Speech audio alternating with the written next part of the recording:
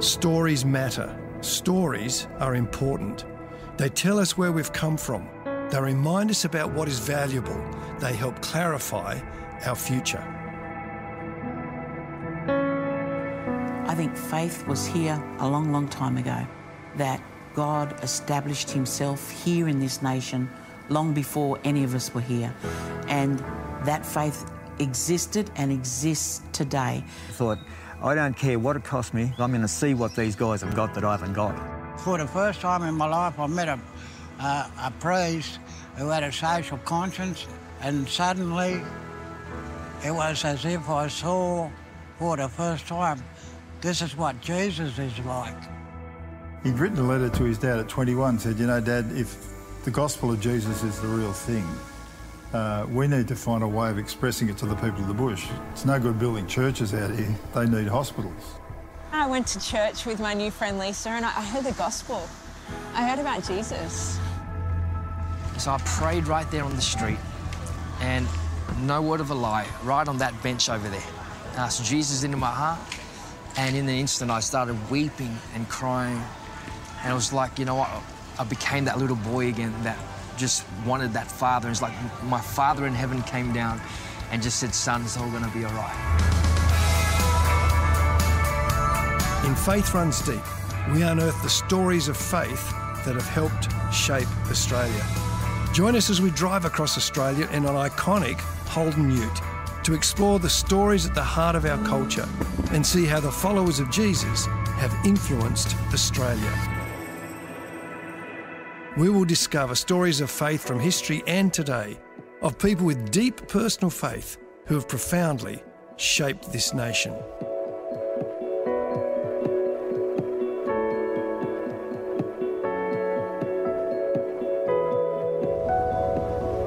Australia lives off Christian capital to this day. The very first words of our Constitution, you know, humbly trusting in Almighty God, is woven into the very fabric of who we are as a country.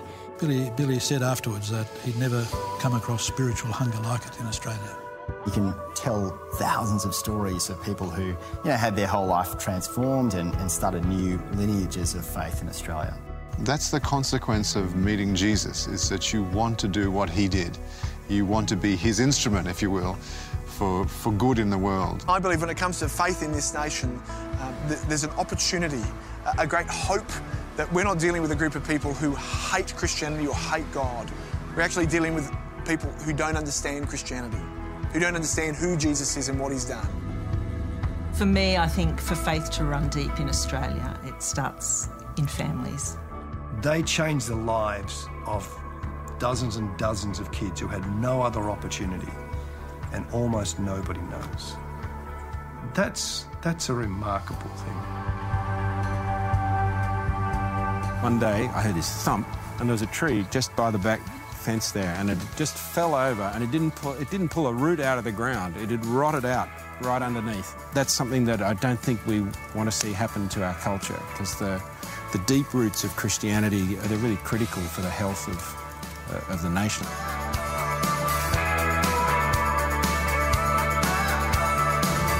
Join us on this journey as we discover where faith runs deep in Australia.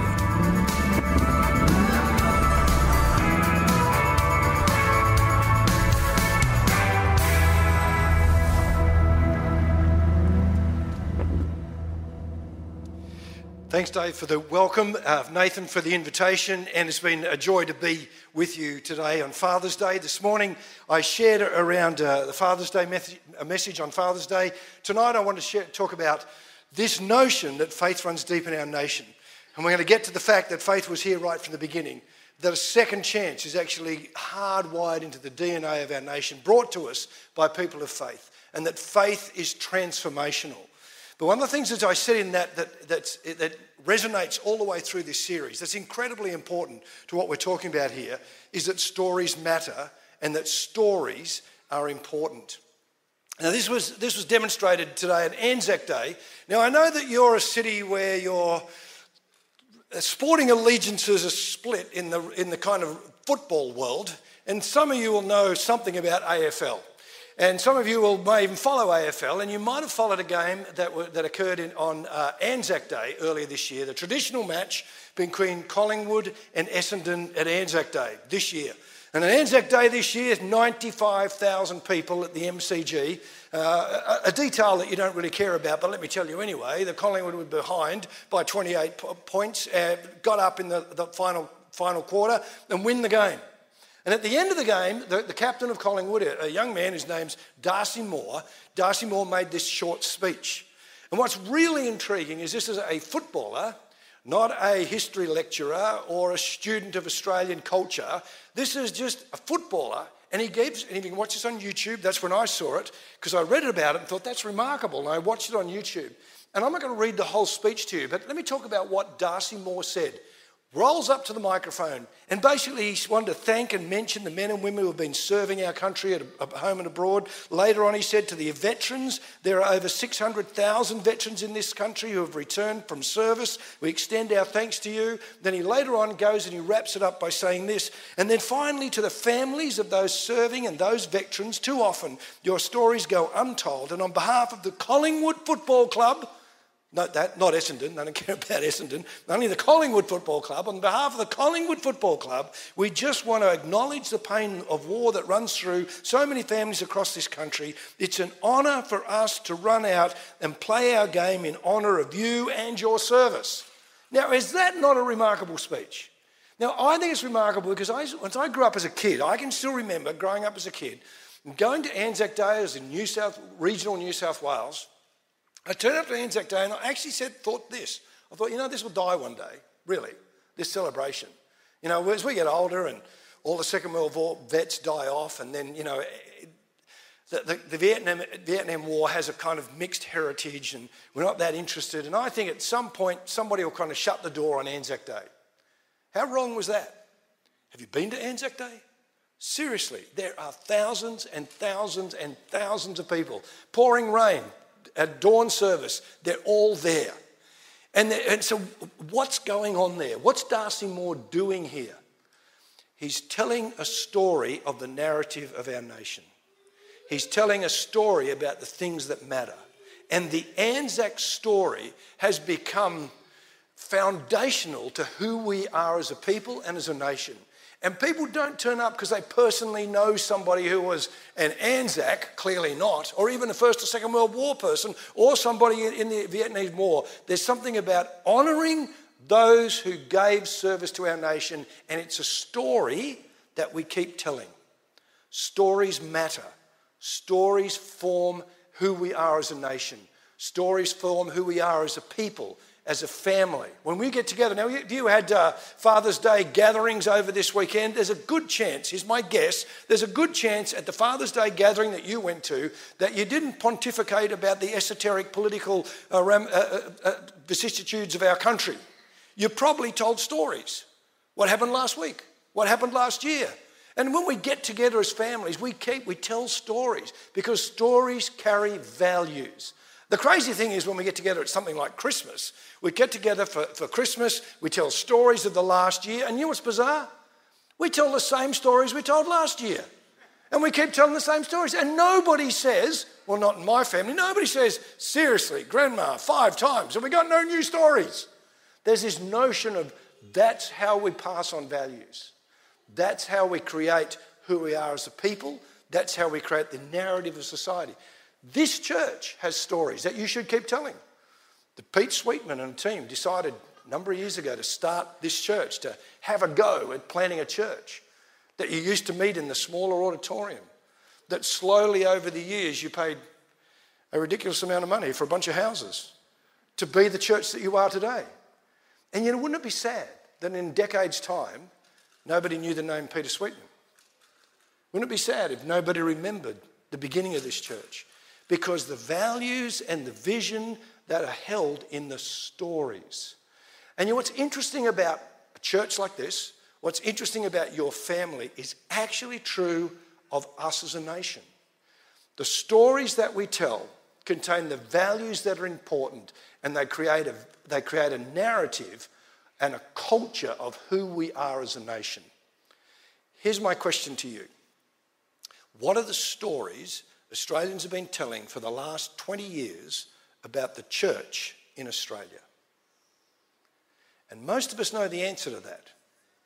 They're not great stories. And what's happening is the narrative of our nation, because of the stories that we tell, is shifting the cultural foundations of who we are. And it's a bit like taking the church and shoving it to the edges. To say that's for the weird group on the edge, but it's not who we are as a nation. We're a different group of people. And yet, that doesn't reflect our history.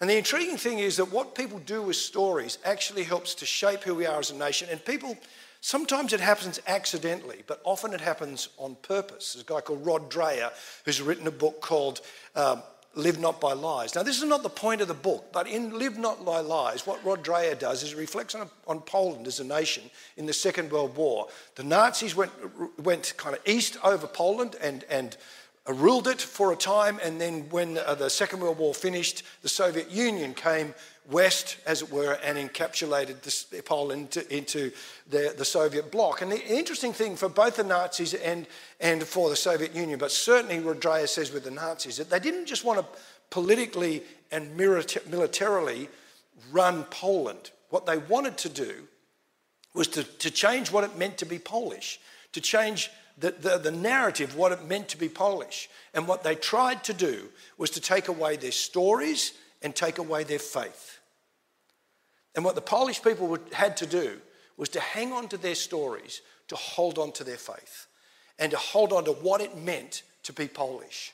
In fact, what they needed to do, and Rod Dreher comes up with this little phrase, what they needed to do was to create fortresses of memory. You know, that phrase has become really important to me. A fortress of memory. Where are the fortresses of memory of faith in our nation? They're here. They're in your families. They're in RI teachers. They're in that series that we produced. They're in great books about our nation. We need to create fortresses of memory. Because when we lose our memory and we lose our stories, we can lose our faith. Now, just in case you're thinking, oh, it's a modern kind of concept, Carl, it's happened since the Second World War, very new. Have a look at Judges chapter 2 with me. If you have your Bible or you grab out your phone, I'll assume you're not on Facebook, and you grab out your phone and you look at Judges chapter 2. And Judges chapter 2 is an interesting little story because, as a potted history, I'll make this short, you know that God's people, the children of Abraham, Israel, were in Egypt. And they were oppressed. God raised up Moses, led them out of Egypt through the Red Sea into the wilderness. They were supposed to go straight to the Promised Land, but because they were people who didn't have faith enough to cross into the Promised Land, they wandered in the wilderness for 40 years. And then essentially the book of Joshua, which I know Peter Francis is a great guy. Come and listen to Peter introduce Joshua. You'll know that eventually Moses retires. I know it's complex, but let's just leave it at that. Moses retires, Joshua gets the leadership, and Joshua leads the people into the land. Now, it's a complex and difficult story. There's wars, conflict, difficulty over the next number of years under Joshua's leadership. And then in Judges chapter 2, there's this fabulous picture. The wars are done. It's all finished. Joshua's about to retire. Well, actually, he goes on to go to glory, but here's what's said in Judges chapter 2. Judges chapter 2, after Joshua had dismissed the Israelites, they were to take possession of the land, each to their own inheritance. Isn't it a great picture? The wars are done. Joshua's almost finished. They go back to the land. They're taking their inheritance. What a wonderful picture. What could possibly go wrong? And we know what goes wrong, almost everything. But if you look again, if you're following this on, look down to verse 10. After the whole generation had been gathered to their ancestors, do you get that? After a whole generation had been gathered to their ancestors, that's a really pleasant way of saying they all died. So they all die off, they'd been gathered to their ancestors, another generation grew up who neither knew the Lord nor what he had done for Israel. Then the Israelites did evil in the eyes of the Lord and served the Baals. They forsook the Lord, the God of their ancestors who brought them out of Egypt. They followed and worshipped gods of the peoples around them. And God's anger was kindled. What happened in Judges chapter 2? They lost their story. They lost their history. They lost their heritage. And in the end, they lost their faith. The intriguing thing is that humans are innately spiritual. And I know that it'll be bizarre for me to quote Elon Musk, but Elon Musk actually put a quick tweet out in the last 6 weeks where he's basically said that humans are innately spiritual. When one religion dies, another one is raised up. In a place like Australia, it's not that as we lose the stories of faith, everybody just becomes happy pagans. We just create a new format of religion, a new form of what we follow. A guy called Michael Bird, he lives in Melbourne, he teaches at Ridley College. He's written a book called Religious Freedom in an Age of Secularism. This little quote is not the point of the book, but he actually reflects on what happens in Australia, when religion is gone, when Christianity is moved aside, what happens? And he basically said, we just create new religions. And this is what he wrote. He said, Marvel superheroes replace saints. Sports stadiums replace cathedrals. Technologists are the new prophets. Activists are the new priests. The absence of God does not lead to an absence of worship. Quite the opposite. People become more driven to worship, but what they worship is what satisfied their desires, irrespective of those desires are full of virtue or villainy. What is he saying? We just seek after new gods. And as we lose our story, our culture shifts and we chase after a new set of faiths, beliefs, and gods. What do we need to do as the church? Bemoan all of this and say, woe is us? What we need to do is create fortresses of memory. We need to capture the cultural heritage of our nation. And not just because it's a cultural, historical idea, but our nation was created with Christian values at its heart. Now, some of you are thinking, that sounds great, Carl, but I reckon that's a stretch. And many of us have followed the narrative, picked it up, even within church, that we were formed as a nation in the offcuts, the throwaways of England, the criminal class of England. There wasn't enough room in the jails. There were people rotting on the hulks on the Thames. They'd lost the war of independence with America. They couldn't keep sending convicts and prisoners and the convict class to America. What would they do? Here's a new idea. We're going to send them to Australia, to New South Wales, to the Great Southland that would take 6 months to get there on a boat, and we will dump them there. And if you think about it, that must be the worst start for a nation that you can have. And it's almost the narrative is, and they were godless and secular then, and they're godless and secular now, and there's a straight line between the two, and nothing has changed. And that is not the facts. What we need, and what we learn as we look at Australia, is that faith does run deep, that it was there right from the very beginning, that the notion of fresh start was a part of our culture given to us early in our nation, and that transformation that Talia demonstrated tonight in a baptism, that Nick and co demonstrated this morning in their baptism, still happens, has happened all the way through our history. People are transformed by the person of Jesus and continue to be transformed. So what do I mean by it was there from the very beginning? Well, two ways it was there from the beginning, and that's what Sandra Dumas, she's an Indigenous pastor. Her and her husband, Willie, run a church in Tweed Heads. And Sandra Dumas said, faith was here long before any of us were here. It's been here kind of forever. Now, some of you will be nervous about that. And what she's saying is that the Indigenous people of our nation had a deep sense of faith in a creator God. Now, it sounds like syncretism, doesn't it? And yet, what she's saying is actually a biblical concept. In Ecclesiastes chapter 3, if you haven't read Ecclesiastes and you're not in a great mood, don't go home and read it tonight. It's a miserable book. I mean, it says, meaningless, meaningless, everything is meaningless. That's the theme of the book. That's going to get you home turning the pages, isn't it? And here's the writer of Ecclesiastes, but in the middle of it, the writer of Ecclesiastes says, God has placed eternity in the hearts of humanity. In other words, if we're created by God, there's a sense of God within each of us. And we seek out spirituality in each of us. And then when Paul in the New Testament writes to the church at Rome, he actually says this when he writes to the church at Rome. He says, "For since the creation of the world, God's invisible qualities, his eternal power and divine nature have been clearly seen, being understood from what's been made, so that people are without excuse." Paul is saying, for those who have never heard of Jesus, they are judged, as it were, on the knowledge of God that is evident all around them. And that's what Sandra's saying. But we needed Jesus, Sandra goes on to say, and it's part of her church. And so faith has been here as part of the Indigenous people, the First Nations people of Australia. And yet, when Europeans came, when the first fleet came, faith was there right from the very beginning. And it wasn't there just as a kind of religious idea, a hangover of the UK. Faith was actually there as a gospel-minded individual on the first fleet. Now, many of you will know, if you know your history or remember your history, you'll know there's a guy called Richard Johnson who was on the first fleet, and he was a chaplain. And there can be an assumption that the fact that Richard Johnson was on the first fleet as a chaplain was that he took a good job with the government with a great retirement plan. You know, it's always good to work with the government. You know, there's a safety in working for the government. It's probably got a great retirement plan. I'll take the gig as a chaplain, official chaplain on the first fleet. That's not why Richard Johnson was there. When the first fleet, when it was decided to send convicts to Australia, there was somebody in Parliament who was seriously unhappy about that, and his name was William Wilberforce.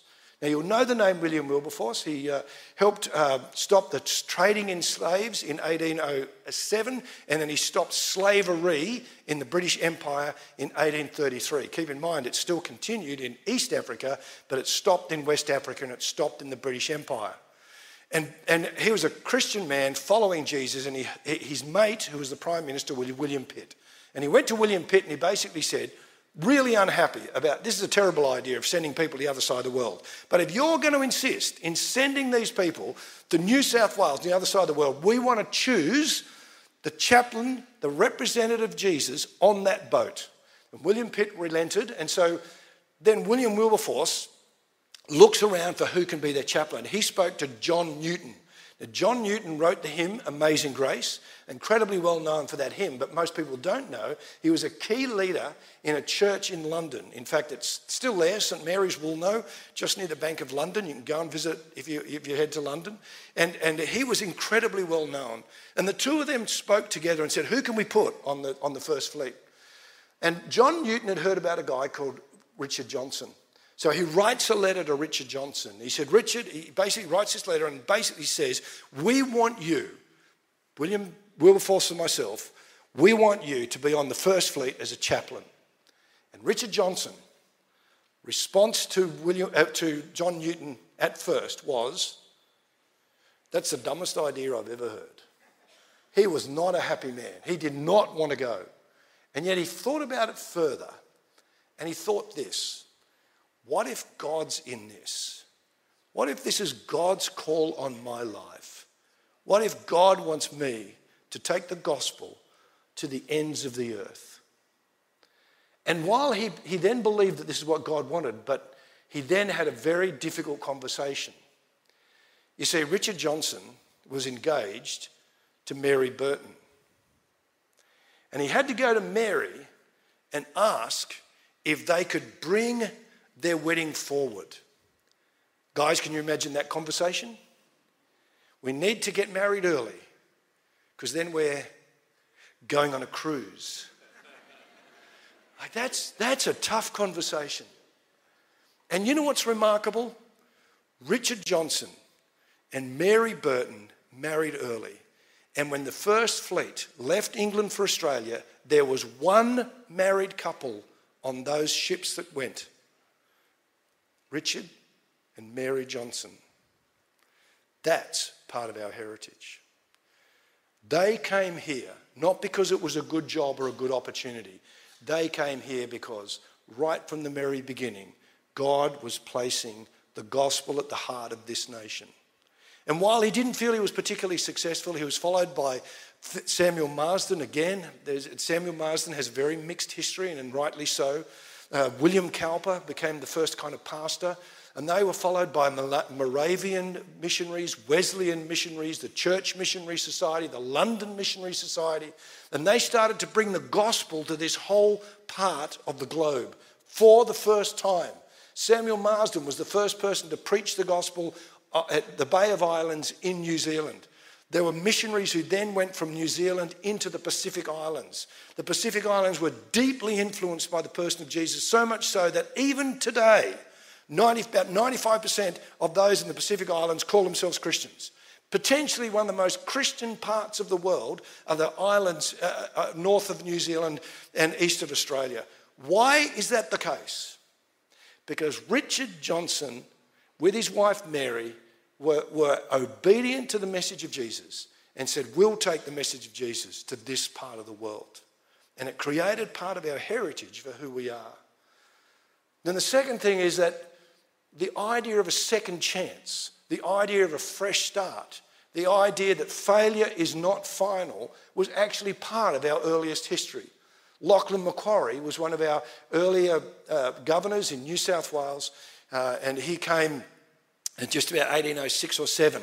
Now, Lachlan and Macquarie and his wife Elizabeth, godly people who were seeking to follow Jesus in their values and what they did. Now, in the end, they named an inordinate number of things after themselves. So potentially humility wasn't one of their great strengths.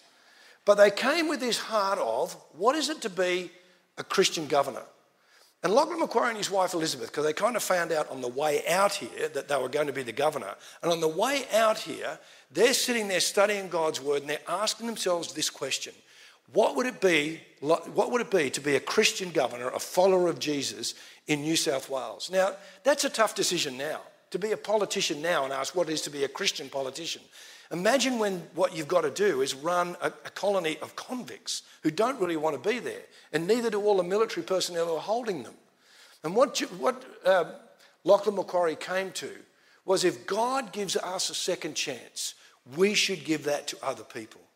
Now, you've got to keep in mind that at that time there was a sort of philosophical position that if you were a criminal, you were kind of a criminal, part of a criminal class.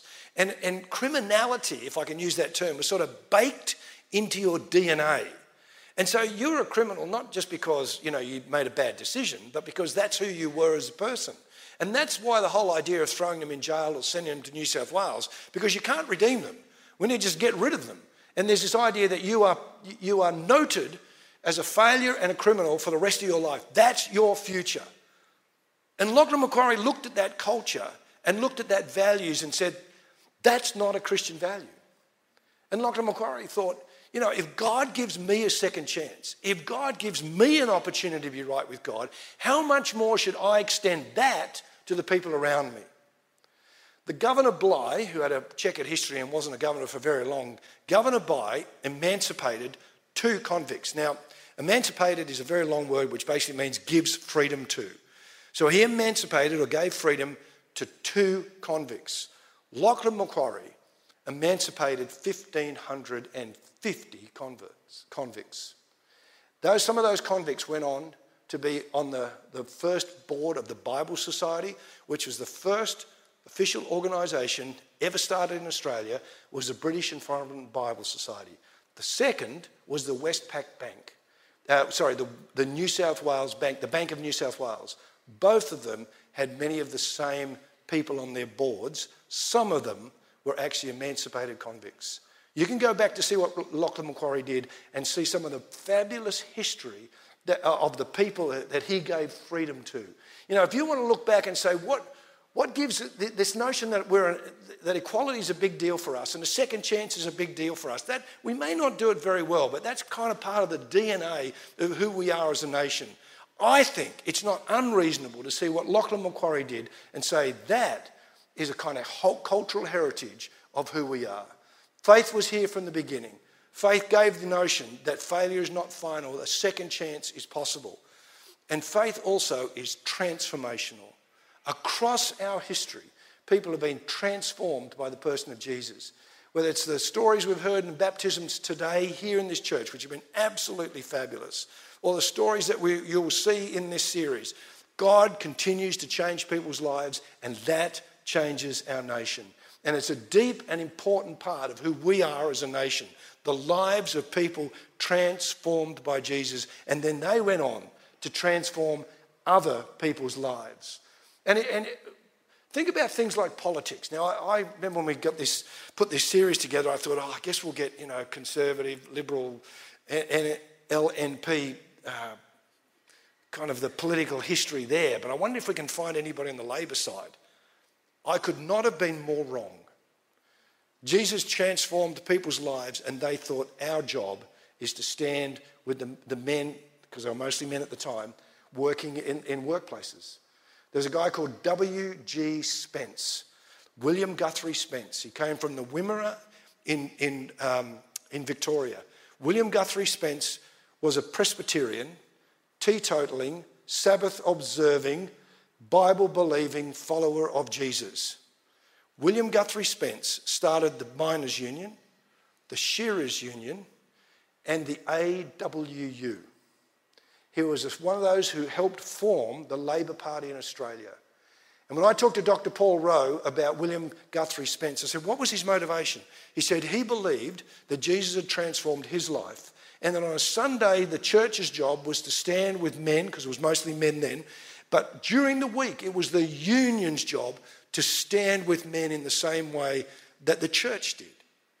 Here is a deep influence of people who are deeply committed to Jesus, transformed by Jesus, and changed the workplaces of our nation. But I'll wrap with a story that you saw a quick grab of, which was Tony Huang. And Tony was the Asian youngish man, and he's actually Vietnamese. And we interviewed Tony in Cabramatta. And what Tony demonstrates, that faith is transformational. We don't believe that faith is good advice. We don't believe the gospel is good advice. We don't believe following Jesus is good advice. It's good news.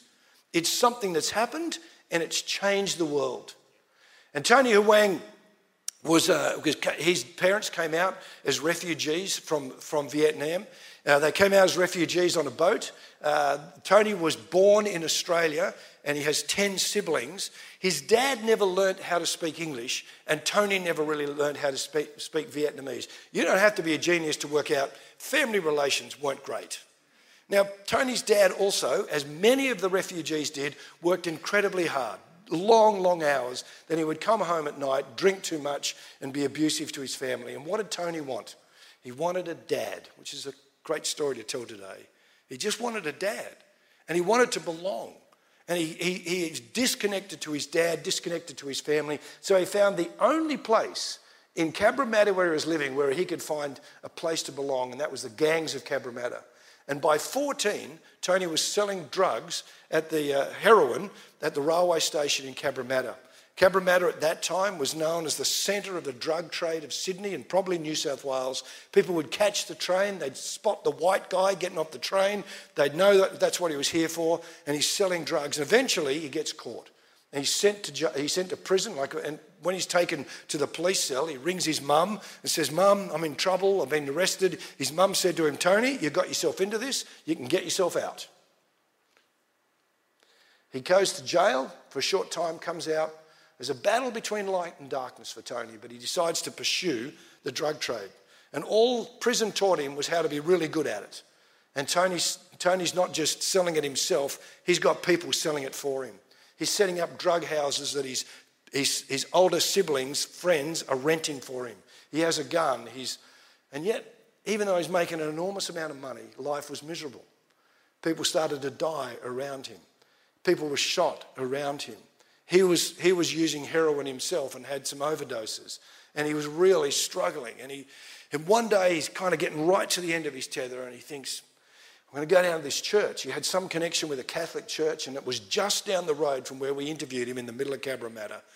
And he gets to the church, and he goes to the church. Nobody's there. It's during the week. And he cries out to God. And he says, "God, I need a sign. God, I need you to come. God, I need you to change me, to help me. God, I just need a sign from you that you care." And nothing much happened. He went home that night, and the next morning he's walking through Cabramatta. And he's walking through right where we interviewed him, right in the middle of Cabramatta. And there's this group of young people who are singing on the streets of Cabramatta and rapping. And Tony, the drug dealer, is walking past. He thought, what is this, you know? As he walks past, one of the young guys shoves a pamphlet in his hand. And Tony opens the pamphlet. And the pamphlet said, if you're looking for a sign, here it is. God's grace in his life. And he talks to this young guy. And this young guy says, Tony, God loves you, but sin stands in the way. And if you just ask for forgiveness, God is going to come into your life and transform you into the future. And that's when Tony said in that little clip that I showed you, Tony said, over there on that bench, I wept and I cried and I asked for forgiveness and I asked God into my life. And that every time I watch it, I find it so moving.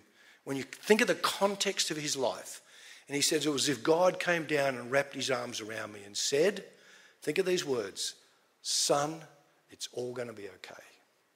God loves you. God wants to come and transform your life. Talila told us about that tonight. We heard those stories this morning.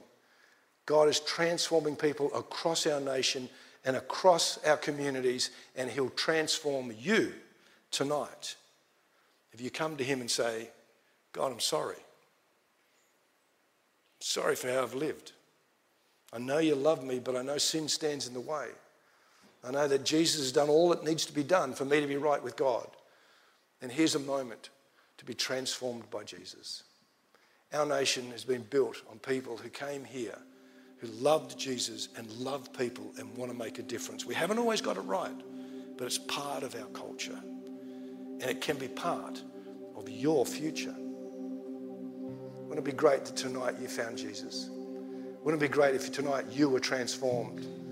And if God can transform a lonely, drug-addicted, drug-dealing kid, he can change your life as well.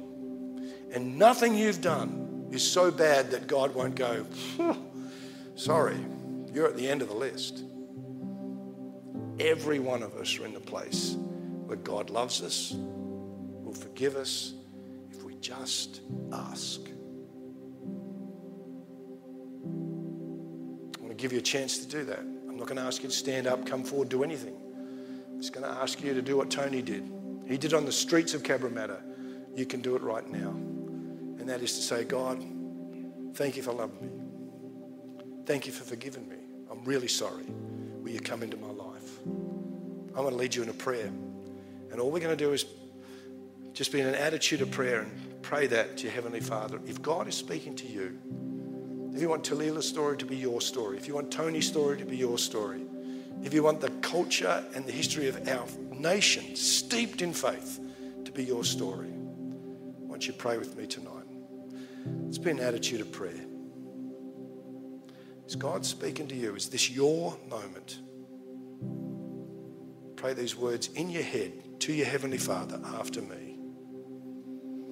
Lord Jesus, I thank you that you love me. I thank you that Jesus died for me. I'm really sorry for how I've lived. I'm sorry for ignoring you. Lord, please forgive me. I pray that you would come into my life. I pray that you would fill me with your Holy Spirit. And I pray that you'd give me the courage to live what I say I believe. Jesus, we all come to you tonight, not because we've got it all together or we've got it all right or that we're good enough. We come to you because we know we need you. We need you in our lives. Father, transform us, fill us, rebuild us, and Lord, rebuild our nation. And help us to be known as a culture and a nation who follow Jesus and change the world.